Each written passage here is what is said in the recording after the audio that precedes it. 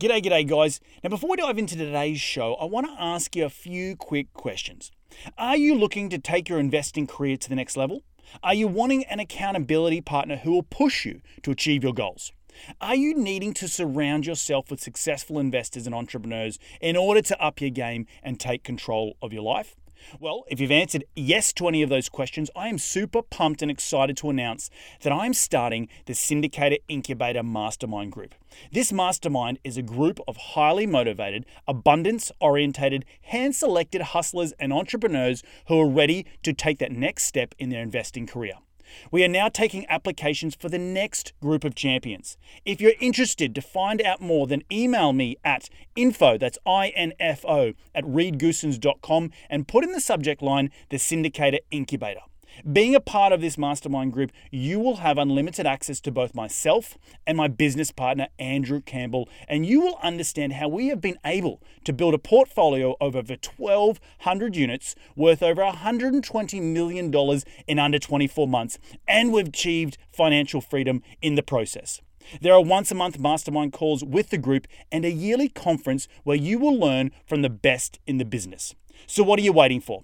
There are only limited spots, so get your application pack by emailing me at info@reedgoosens.com. And remember, be bold, be brave, and go give life a crack. I think when we go in this conversation too, a lot of people think that we're always trying to convince everyone to become an entrepreneur. Like, I'm never trying to convince everyone to go quit your job and become an entrepreneur. I'm talking to people that have that thing in their heart that's saying to them, like, I want to go be my own boss. I want to go be an entrepreneur, right?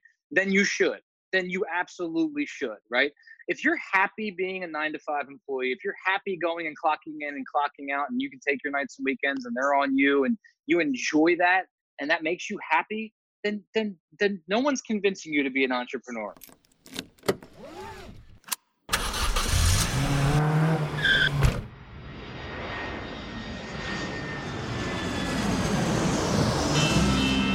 Welcome to Investing in the US, an Aussie's Guide to US Real Estate, a podcast for international investors and real estate entrepreneurs looking to break into the US market.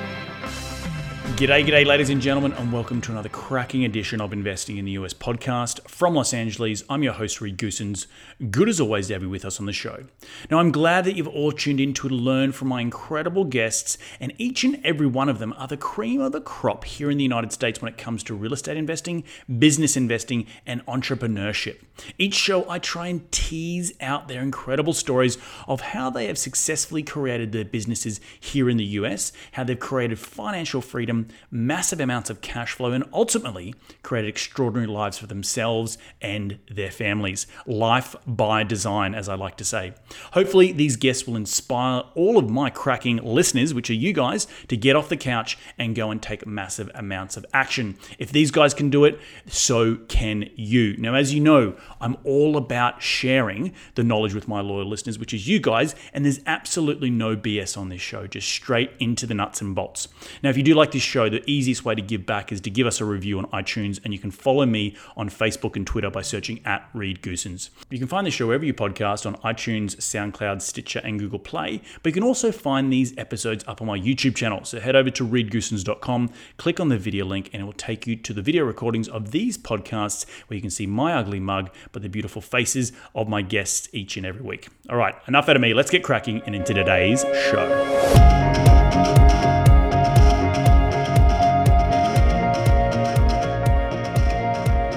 Today on the show, I have the pleasure of speaking with Joe Evangelisti. Joe is the founder of the FlipKing.com and operator to Own.com, host of the Flip King real estate radio show, and a real estate investor who specializes in flips and new builds in South Jersey. Joe is a dedicated veteran who served in the US Navy Construction Battalion, and since 2004 when he left the Navy, Joe began working in real estate. He worked as a construction project lead, a general contractor, a real estate broker and owner, and a developer. And he has helped build, renovate, and sell millions of dollars worth of residential real estate. Today, Joe and his team have flipped over 1,000 houses and has done over $10 million annually in flips. And to top it all off, his team consistently sells over $20 million worth of real estate each and every year. He's made key hires to remove himself from the day-to-day operations, and now he spends his time as a strategic advisor and visionary to his own companies. I'm really pumped and excited to have him on the show to share his incredible insight and story. But enough out of me. Let's get him out here. G'day, Joe. Welcome to the show. How you doing today, mate? Appreciate it, man. Thanks for having me out. Great intro. Hey, my pleasure. My pleasure. The first question off the rank that I ask all my guests is rewind the clock and tell me how you made your first ever dollar as a kid. Oh, as a kid, I always had multiple jobs. I grew up on construction sites. My dad was a drywall contractor, and so my first dollars were made like pushing drywall scraps around and filling up dumpsters with drywall scraps. And I was always cleaning up drywall and covered head to toe in dust. So that was my first dollars. You're doing it as a young age? Is your dad getting you out on site? As soon as I could walk. I remember being on construction sites, cleaning up pieces of drywall, and I would hold on to my dad's leg whenever he started having conversations, and I would get nervous around like adults. I would grab my dad's leg because I was nervous. So that's how young I was. I was probably 3 or 4 years old. Yeah. Wow. Yeah. Well, mate, walk me through the journey. I mentioned in the introduction you are a veteran. Tell me how you got from school into the U.S. Army and then the Navy, I should say, and then now into where you are today and building a huge empire as a real estate entrepreneur. Yeah, everyone has mentors. Everyone has people that they learn from and they grow from, and I'm no different. And when I was working for my dad in my late teen years, I always knew I had a kind of a drive to want to get into the military, and I was lucky enough that my dad at the time, one of his foremans in his general contracting company was not a retired, but also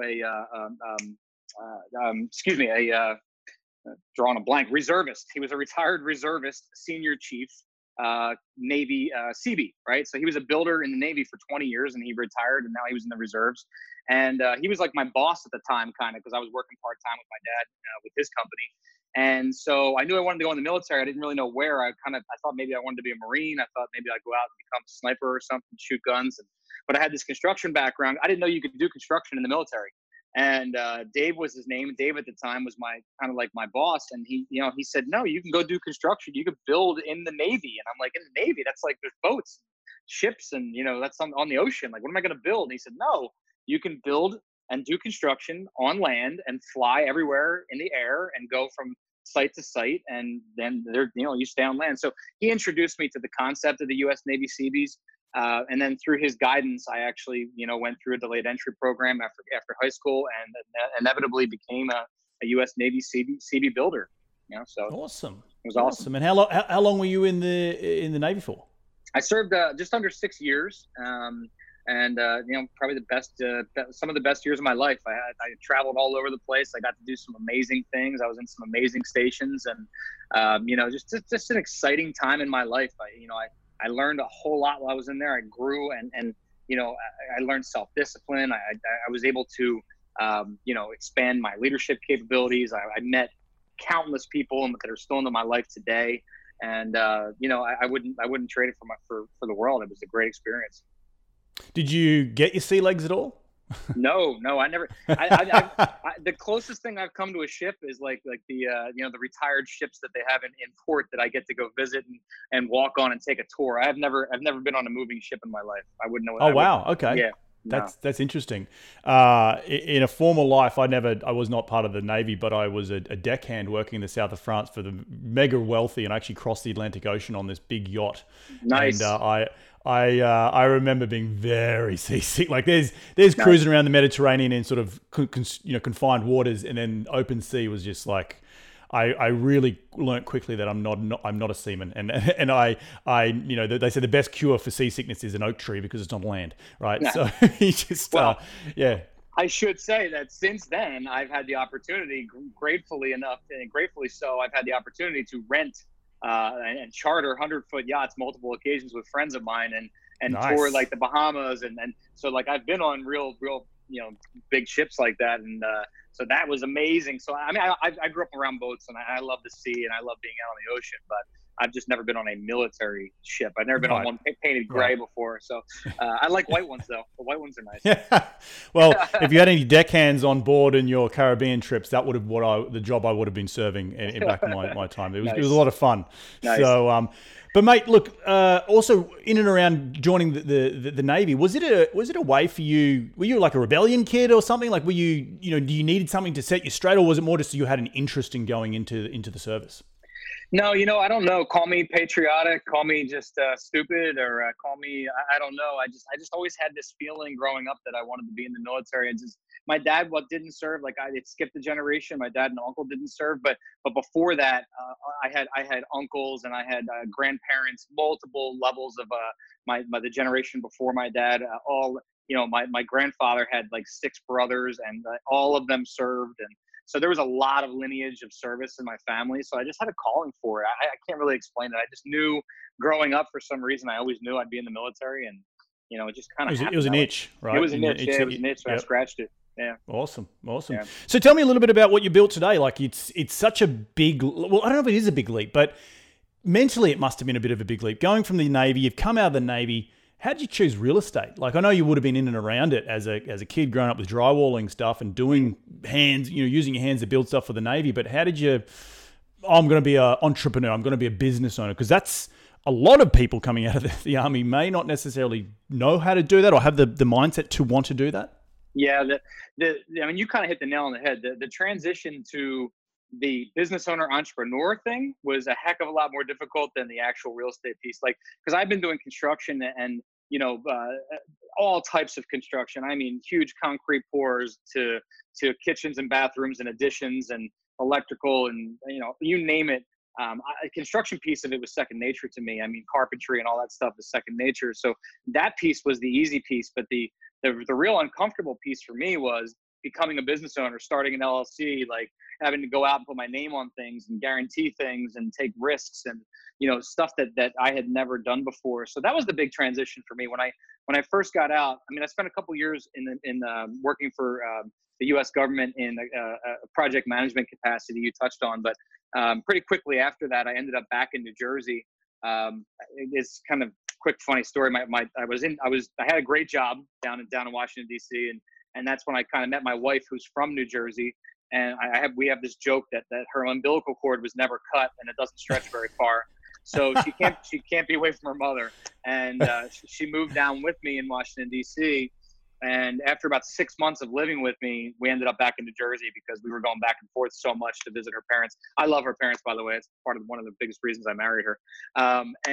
So now we're back in New Jersey, and just right away I realized, like, you know what, if I'm not going to work for the government, which I always love doing, and there's really no government, big high-paying jobs, government-related in this area, I'm like, you know what, I'm going to go for it. I'm going to get back into the real estate game, which I've always loved, and I'm going to have to become an entrepreneur. I'm going to have to work for myself. I already know the construction aspect. And ironically, this was in 2007. That's when I started, which was literally the edge of the crash. And I was doing my first flip when the market, slammed shut on us.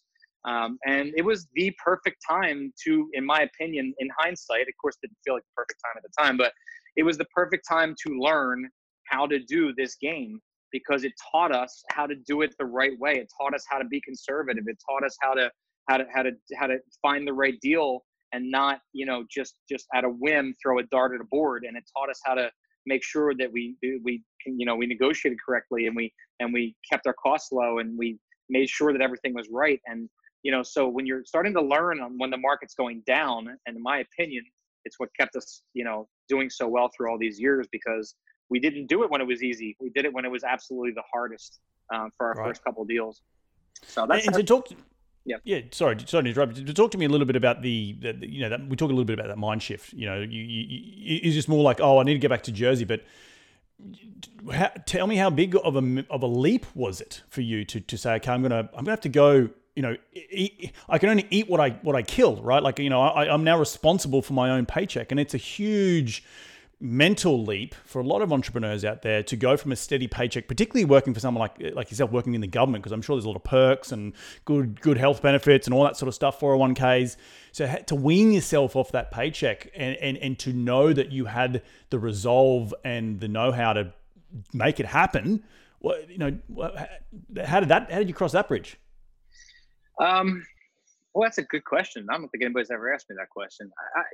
I don't know. I think I've always been really, really driven. I think the thing is, when you look at a lot of entrepreneurs, like you have to be willing to believe in yourself. You have to be willing to take action at some point, and you have to know that there's not a safety net. There's not always going to be a safety net. You have to go out there and be willing to pounce. And you know what? Sometimes what's the worst that can happen? At that time, not everyone has this, but at that time I was 27 years old. I'd had a career with the military. I had a couple dollars saved up. I was by no means was I wealthy or had a lot of money, but like I had enough that I could do a few projects. And if things went south, I could still move back in with my parents and get a job if I had to. I was young. I'd just gotten married. Was a newlywed, and there was probably a lot of fallbacks I could have, but I was all in. Like I was 1,000% committed. There was no failing that opportunity. And I think when you go all in and that there's no turning back, like you're burning the ships and you're going after it, like you have to be that committed that there is no turning back. And when you have that commitment, that there's nothing but action to take. And you're going to stumble. You're going to stumble and learn, stumble and grow. And eventually, when you push past a lot of adversity, and adversity doesn't stop when you become successful, as you just find more of it, and you just keep growing past it, and inevitably you start to get to a higher level. And I think that's one of the biggest challenges for people that are on the fence, is that they don't just make that determination that they're going to believe in themselves. They think that there's going to be some safety net. There is no safety net for entrepreneurs. There is no guarantee. There's nobody going to stand over your head and say, hey, I'll hold this string up and you grab onto it and I'll carry you across the river. It's not going to happen. You are the only one you can rely on. So when you start believing in yourself and you start taking that action, that's when it becomes powerful. And you learn from your mistakes. No, and I think you also just hit the nail on the head in terms of if you're going to back anyone, why not back yourself, right? Yeah, like absolutely. That's, if you're going to put the chips anywhere, put them behind yourself. Yeah. And know that you have when your back's against the wall. I remember when I first moved to the United States, I didn't know anyone. I didn't go to school here. I had to pound the pavement to get a job, and I got one. And I remember just going, oh my gosh, like this is my pull cord was, I have to move back to Australia and I got to get another job. Okay, that's the worst that can happen, right? Yeah. Same with you. Like well, the worst that can happen is I move back with my parents and I get another job. Okay, that's not the worst thing. And I think the big thing that the underlying theme is the regret part, right? Like if you didn't do it, if you don't do it now, and you wake up in 65 and go, gosh, I wish I'd done that. Yeah. And that's what fills me with so much fear, is that inevitability of like, if I don't take action now, I'm going to regret it in the future, and I'm going to be real pissed at myself. Yeah. And it sounds like something similar to the mindset that you have. I think when we go in this conversation too, a lot of people think that we're always trying to convince everyone to become an entrepreneur. Like I'm never trying to convince everyone to go quit your job and become an entrepreneur. I'm talking to people that have that thing in their heart that's saying to them, like, I want to go be my own boss. I want to go be an entrepreneur, right? Then you should. Then you absolutely should, right? If you're happy being a 9-to-5 employee, if you're happy going and clocking in and clocking out, and you can take your nights and weekends and they're on you, and you enjoy that, and that makes you happy, then no one's convincing you to be an entrepreneur, right? But if you have that heartbeat that says, I have to be an entrepreneur, then you are going to regret it if you don't give it a try. And here's the thing. If you think that you have a level of comfort because you have a steady paycheck, because you have a 9-to-5, then you are lying to yourself, because your boss could go bankrupt tomorrow. Your company could be gone tomorrow. There's so many things that could be happening that you don't even know about, that you're not even aware of, that could be pulled out from underneath of you on Friday. So you're conditioning yourself to believe that there's a safety net that's not even existent. It's not even existent. So you might as well go chase your dreams. You might as well believe in yourself, because you're believing in something that might not even exist. Right, or in the future, right, or tomorrow or Friday, whatever that is. No, it's so true, and I think it's more to do with taking the blinders off and being, everyone's been told a story. Like you got to go through your school, you got to get good grades, you got to go do, whatever it is, whatever the path may be, you got to get this job, and then hopefully at 65 you're going to retire and then live your life, right? And to your point, not everyone listening to this show is going to be an entrepreneur. Most people who are listening to this show will be an entrepreneur. But it's back to that, you wanted to be in the US Navy, you had that itch. I had the itch to go be an entrepreneur. You had the itch to go be an entrepreneur, and you did it, and you acted on it, and you backed yourself, which is really awesome. So, so kudos to you, man. Tell me now pivoting a little bit into your business and what you've created today. Like, walk me maybe through that first deal all the way through how you've built, you're flipping 1,000 units, 1,000 houses a year, and the teams and systems that you've had to build. Again, you haven't gone to business school. You were in the US Army, or the Navy, and you probably had to learn by trial and error, right? Well, yeah, let me backtrack. So first, we're not doing 1,000 a year. We've done over 1,000. Oh, got it. Sorry. But we're probably doing well over 100 a year right now between our wholesale and our retail business. I'm sorry, our wholesale and our rehab business, and probably a couple hundred if you add the retail division, obviously with the sales. It all started. I mean, the very beginning, we were doing. I did them totally by hand, which is, obviously not the way I suggest doing it. It was good as a learning experience. I had no idea what I was doing. I went in and physically, I had a partner on the first 3 deals.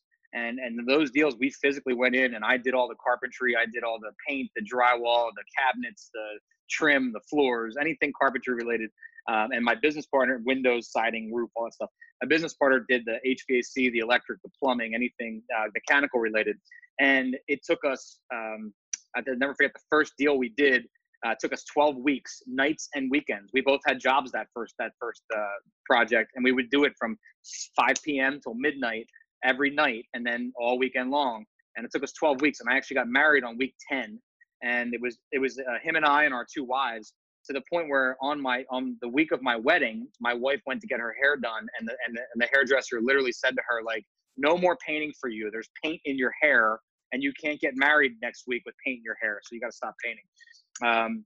And then I came immediately back from my honeymoon and like sanded floors on the 4th of July weekend. It was 110 degrees. Anyway, long story short, we did the first couple by hand, and then I quickly realized that A, we could never scale this thing if we keep doing it by hand. B, we were doing them with 25% down. And doing them old school with the bank and putting our money down in them. And I was like, dude, I'm 3 houses deep and I have my entire life savings in 3 houses and I had partners on them. And, how long can we do this? There's no way to leverage this thing or scale it. And that's when I started to learn about private money and how to leverage other people's money and how to help create good returns for them while creating good returns for us. And, started to really expand that whole knowledge of the business, where I could flip houses and I could, do it without my own cash invested and all that, happiness. And that's when it started to really hit me. Like, I can't do these by hand. I started hiring general contractors. I started hiring subcontractors. I was managing a lot of the other stuff myself, but then quickly we went from doing 5, 6, 7 houses a year. We went to doing 25 houses a year almost overnight. Within 2 years, we were doing that many, and I was doing them by myself. And within 3 or 4 years, I found myself working as a full-time real estate agent and a full-time house flipper.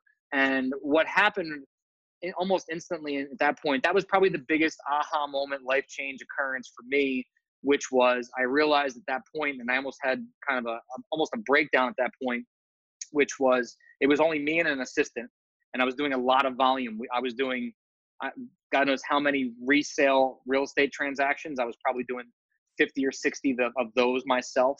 And then I was doing 20 or 30 rehab flips a year myself. And I was doing it with one assistant.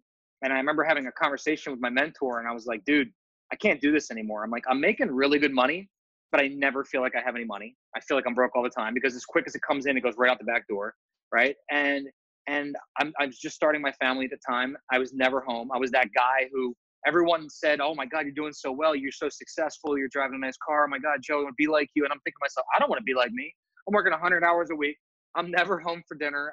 I've never seen my family. I have a brand new baby. I barely ever, I get home in time to put her to bed.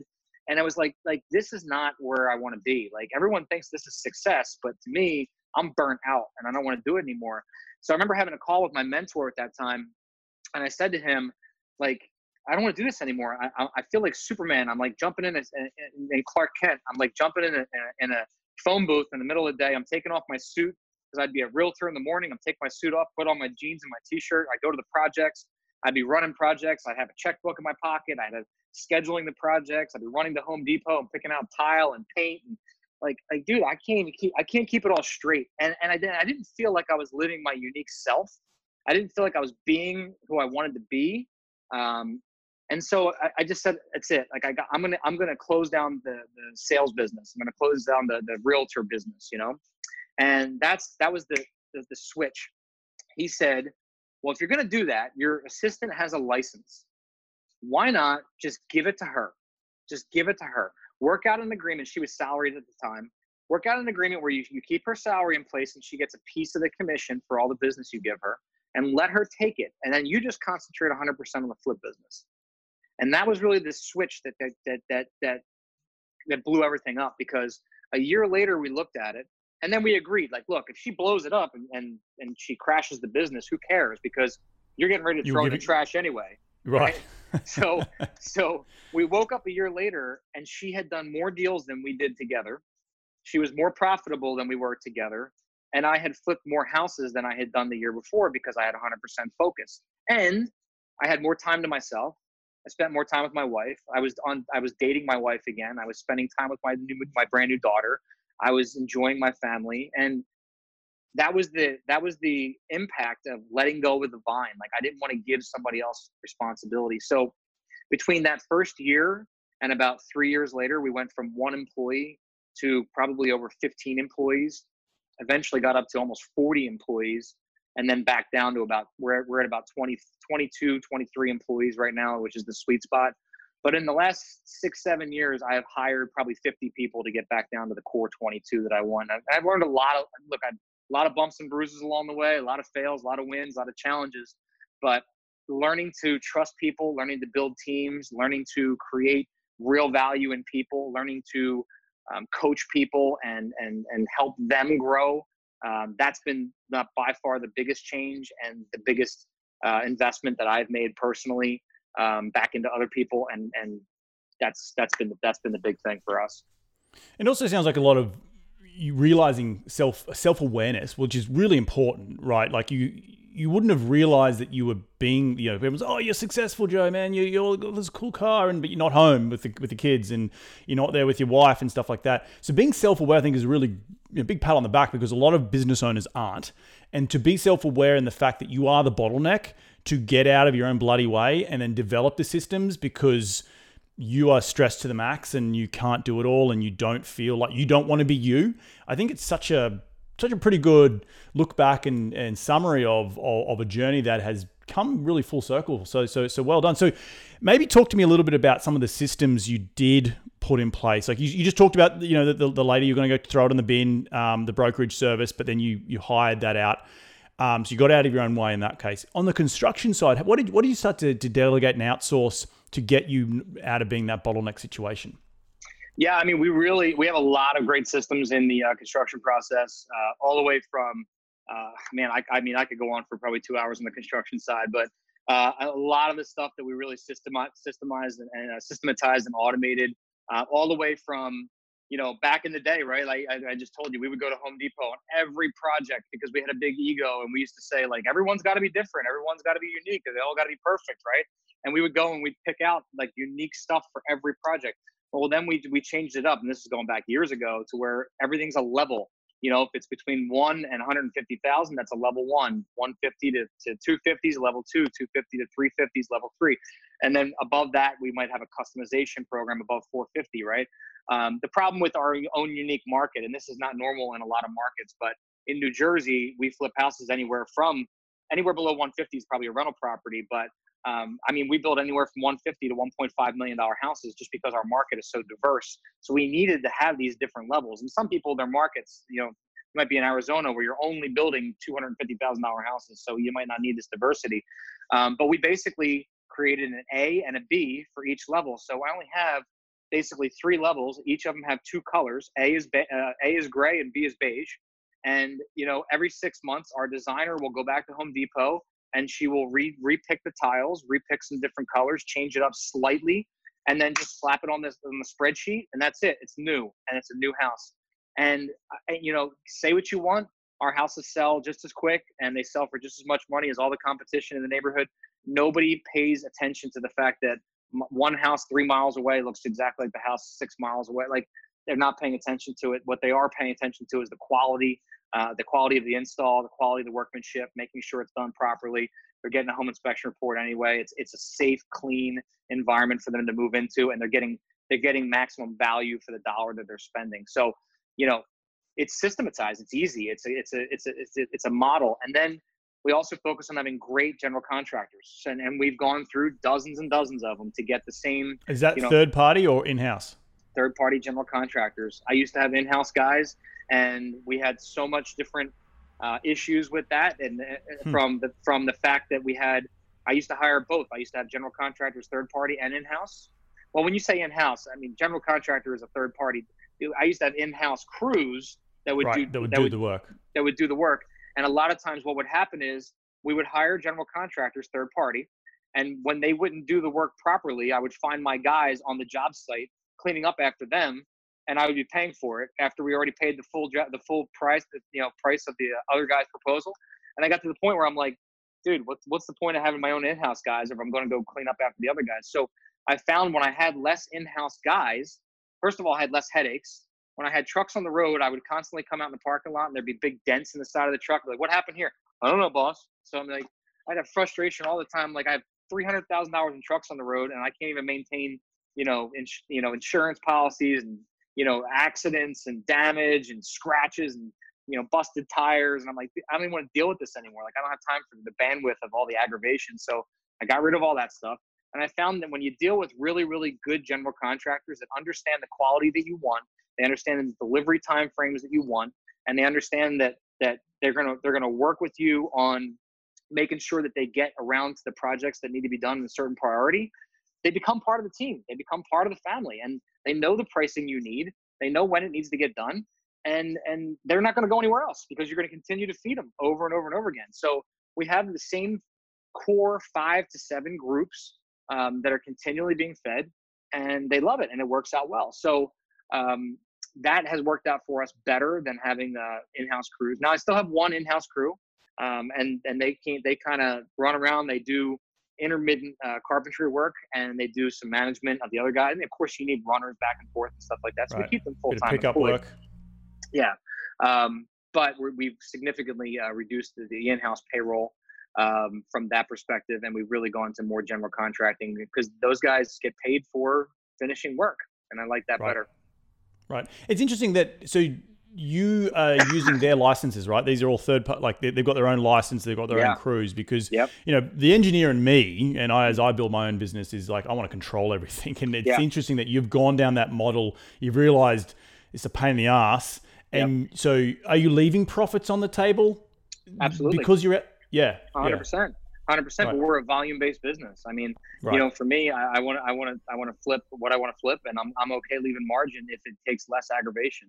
I mean, we're at the point now where my COO is managing 18 projects at a time, and he's not even in that space very much because our GCs are so well adapted to what we have going on that he doesn't even really need to check on them, but more than once a week. They know what they're doing, so very rarely does he even need to get involved in. Unless something's totally behind schedule, and that doesn't even happen very often. So it's a very well-oiled machine at this point, to the point where I rarely step foot on any of our projects. I don't even see them anymore. I'm interrupting this episode to remind you guys about the Syndicator Incubator Mastermind Group. If you want to take your investing career to the next level and surround yourself with the best in the business, then apply today. Spots are filling up fast. I'm only taking a handful of people for the next round, so get your application by emailing me at info@reedgoosens.com. Remember, be bold, be brave, and go give life a crack. Now, back into the show. Well, one thing you mentioned just before, and I want to talk a little bit about, is ego. And I think ego, just to what I said about control and wanting to do it all and have it all in-house and stuff like that, but it goes back to self-awareness and checking the ego at the door. I don't know if you've ever read the book by Ryan Holiday, Ego is the Enemy, but a really good book about ego and how that really is is the enemy to growth in business. And so again, kudos to you for being self-aware to understand that the ego was the problem, and that's where it's driven from, all these conflicts of interest and not conflicts, but conflicts, and how the business is not scaling like it should, and really systemizing it. And so and understanding what your strengths are and leaning into those strengths, I think is really, really important. One thing I do want to get into is a little bit about the recession proof of flipping, right? We're long in the tooth here in the, you started back before 2008. It's been over 10 years. How are you recession proofing your business today? And particularly around the flipping space, because there's always, in the real estate world, everyone's like, oh, flipping's going to be, high-end flipping's going to go out the window if we hit a recession again. So how are you preparing for the up and coming doom and gloom? Well, I mean, first of all, I've been prepared for this since day one. We always have multiple exit strategies. That's how we've started from day one. Every time I buy something, I'm capable of buying and holding it and keeping it as a rental property and having the BRR method, right? I'm capable of selling it and rehabbing it and selling it. I'm capable of doing lease purchase options on these things, because when we buy something, especially in the size in the market that we're at and the size of the purchase, a lot of times, if it's a full rehab, we're going to spend X. If we're going to keep it as a rental, we could spend a lot less on the rental side of it, and we can keep it that way. So I think the biggest challenge that a lot of rehabbers face is they have that they're one trick ponies, right? They want to do their thing. And like you keep going back to ego, which I talk about a lot in the rehab space. You got guys that are like, I'm not doing this job if it's not going to be the way that it should be, with, granite countertops, and it's got to have ceramic everywhere, and you got to put stainless steel, and you got to do everything perfect. And, the thing about it is you have to know what's necessary to resell it, and you have to know what's not necessary so that you don't overspend.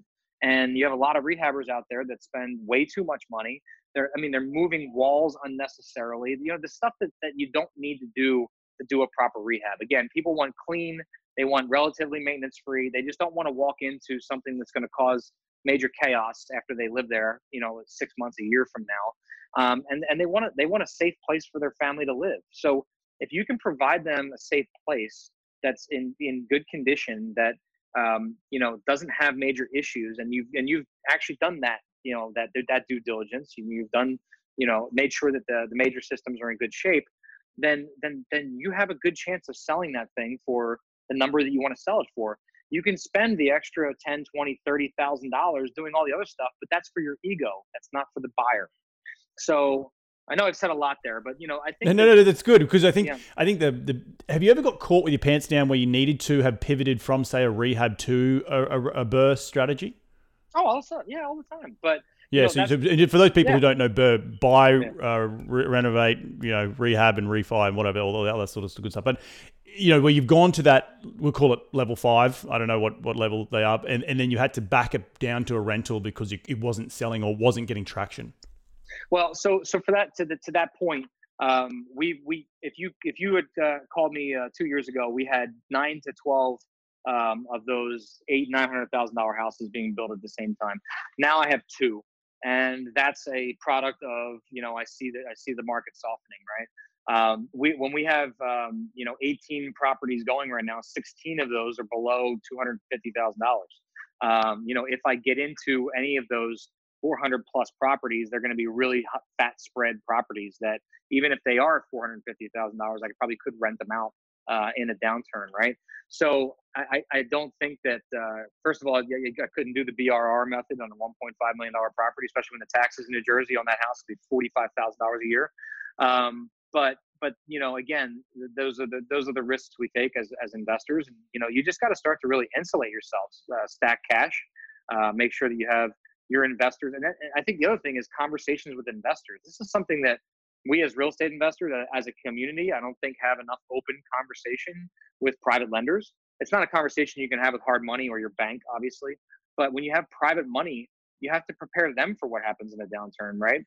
Like, what's the worst that can happen to your money? Well, if you're smart and you're dealing with a smart business owner, real estate investor, well, we'll protect the asset, we'll protect the principal. But maybe interest has to be held off for a little bit. Maybe we have to modify it. Maybe we have to come up with a different game plan. Maybe I have to rent it and pay you rent. Like, there's a lot of other things that can happen when you're talking with private money, because it's somebody's it's somebody's private money. You know what I mean? You don't have to. There's a lot of modification that can happen to keep the asset protected when you get into some sort of pinch, and that's worth having that conversation with your private investor rather than bury your head in the sand and pretend nothing's wrong. And next thing you know, you're in some sort of foreclosure situation. You can have those open conversations, and I think that's missed with a lot of private money borrowers. The other piece is, I'm sorry, I was just trying to think of the other piece I was just thinking about is, explaining to a private money borrower that, hey, in the downturn, get ready because there's going to be a whole lot of doom and gloom, but that's the time we want to buy more, right? Like getting them excited for the fact that the downturn is coming and you're going to see the news and everyone's going to be scared to death. And that's the time that you should want to double down with me because I'm going to be buying deals at a better rate than I ever have before. That's when sellers are going to start to get super loose because right now it's the most competitive time in the last 5 years that I've been able to buy. And I've never had a hard time buying houses, and we're having a hard time buying houses, right? Everybody's a wholesaler. Everybody's putting stuff under contract and they can't close, right? Every seller you talk to has had multiple offers on their property and it's not even for sale.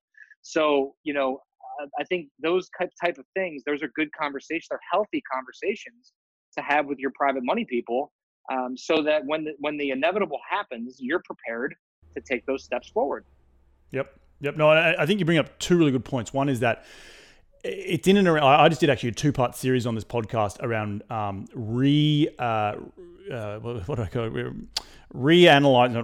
readjusting investors' return expectations, because I'm in the multifamily space, large multifamily plus 200 units, and I'm seeing deals are hard to pencil right now. So you're seeing on the resi side, I'm seeing it on the multifamily side.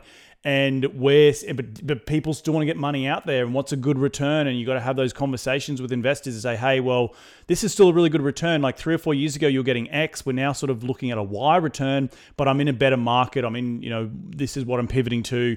And having those open conversations, I think, is really important to keep your money continuing to churn through, keep you transactional, but also to keep them aware of where the market's headed. So with that being said, what are you seeing? Like, you just say you've never been so difficult to buy a deal in the last 5 years. So I know you don't have a crystal ball, but what's your 2 cents on where we're headed in today's market? I mean, I keep saying it over and over again. It's going to shift. It's definitely going to shift. I think it's going to soften. I definitely don't see this major impact, this kind of doom and gloom stuff that everyone's talking about. You're not going to see 2008 again. I mean, look, there is no – I liken it to this, right? In 2007, when I bought one of my first houses, I walked into – this is back when I was working for my dad after I got back to New Jersey. And I walked into my first mortgage lender, and I wrote down my income, right? And she looked at it and she says just do me a favor, just double that. And I went, what are you talking about? And she goes, just take that and double it. And I go, well, that would be like lying on the application, wouldn't it? And she goes, legal document. Don't worry about it. No one's looking at it. I'm the only one who looks at it. Wow. And I was like, what the fuck? Well, so, that doesn't happen right now, right? Right. It's so hard to get a mortgage right now. I own a brokerage, right? It's next to impossible to get a broker. Like if you ask any broker in America, they'll tell you it's so hard to go to closing because the mortgage process is so damn difficult. And they're underwriting and re-underwriting and re-verifying and asking for pay stubs 15 times and it is so difficult to get a mortgage. So and rates are as low as they've been, I don't know, ever, right? So we definitely don't have any type of mortgage issue going on. I know in some places in the country, the prices have gone through the roof, like particularly California. But I can tell you, even in New Jersey, we're barely back to the prices we were in 2008. We're certainly not having bidding wars anywhere in New Jersey. I mean, maybe some small pockets in certain shore communities and things like that. But, when a house goes on the market, you're lucky if you get asking price. You're not going to get people to bid and do bidding wars on the property. There's none of that going on in my local market and a lot of local markets that I'm talking to people on. So we're not in this fire market that people think we're in. Now the stock market's insane, obviously, but what is going to crash? You hear people talk about, student loan crash. You hear people talk about car loan crashes. There's a lot of this other uproar, but none of that can create what the mortgage industry created in 2007 and 8. None of that stuff can create. And I'm not an economist, by the way. So whoever's listening to this podcast, obviously, I'm not. My word is not the word to take. But can the market correct and soften? Yes. Is it going to change the real estate market by 25%? Like, I don't think it's possible. I think it can change and soften things a little bit. Is it going to make a major upheaval for our industry? For my industry, I'm looking forward to it because it's going to take a lot of the schmucks and put them back to work and get them out of the wholesale business and get them out of the investing business because they don't belong there anyway. And they're just gumming up the system and they're making offers and they don't know what they're doing. And, they're sending out contracts with no anticipation of closing. And, honestly, they need more training and they shouldn't be in the industry. And they're probably going to create laws around what we do right now because of all the people that are actually breaking laws and not doing it properly. Whereas there are people like us who are putting houses under contract and actually have the ability to close. So it's frustrating, to say the least. But anyway, that was a long-winded way of saying. You bring up some really good points, and I think the whole in and around the lending space about being more due diligent from a banking point of view was just. Yeah, it was those ninja loans back in the day was just dumb. Come from Australia where we've always had kind of checks and balances like that, and to see the States being the leader in the world economy. And it was still funny that when I first moved to the United States, people paid me literally in a check, and I was like, "What am I supposed to do with a check?"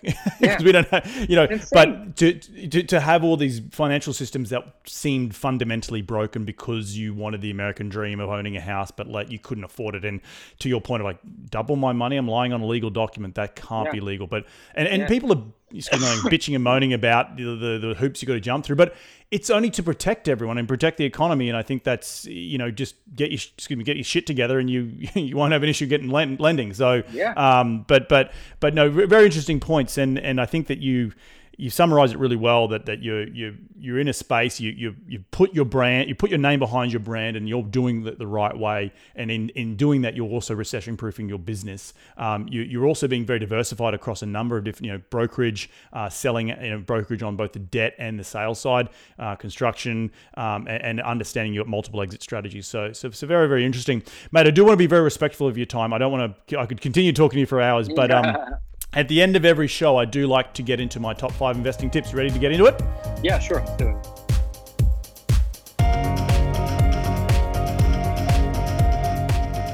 Mate, what is the daily habit that you practice to keep on track towards your goals? My daily habit is my routine. I practice the Miracle Morning almost every day, 6-7 days a week. If you haven't read the Miracle Morning, go get the book. It's life-changing. Awesome. Who is the number one who is the most influential person in your career to date? That's a good question. There's a lot of them. I would have to say off the top of my head, my mentor, Mark Evans DM. He's a real estate guy, real estate guru, and probably number one influencer.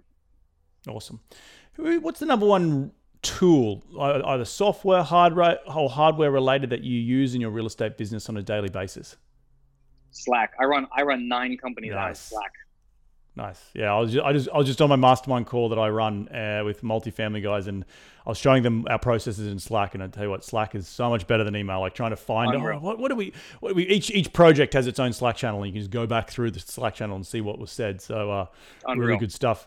Yep. Mate, in one sentence, what has been the biggest failure in your career to date, and what did you learn from that?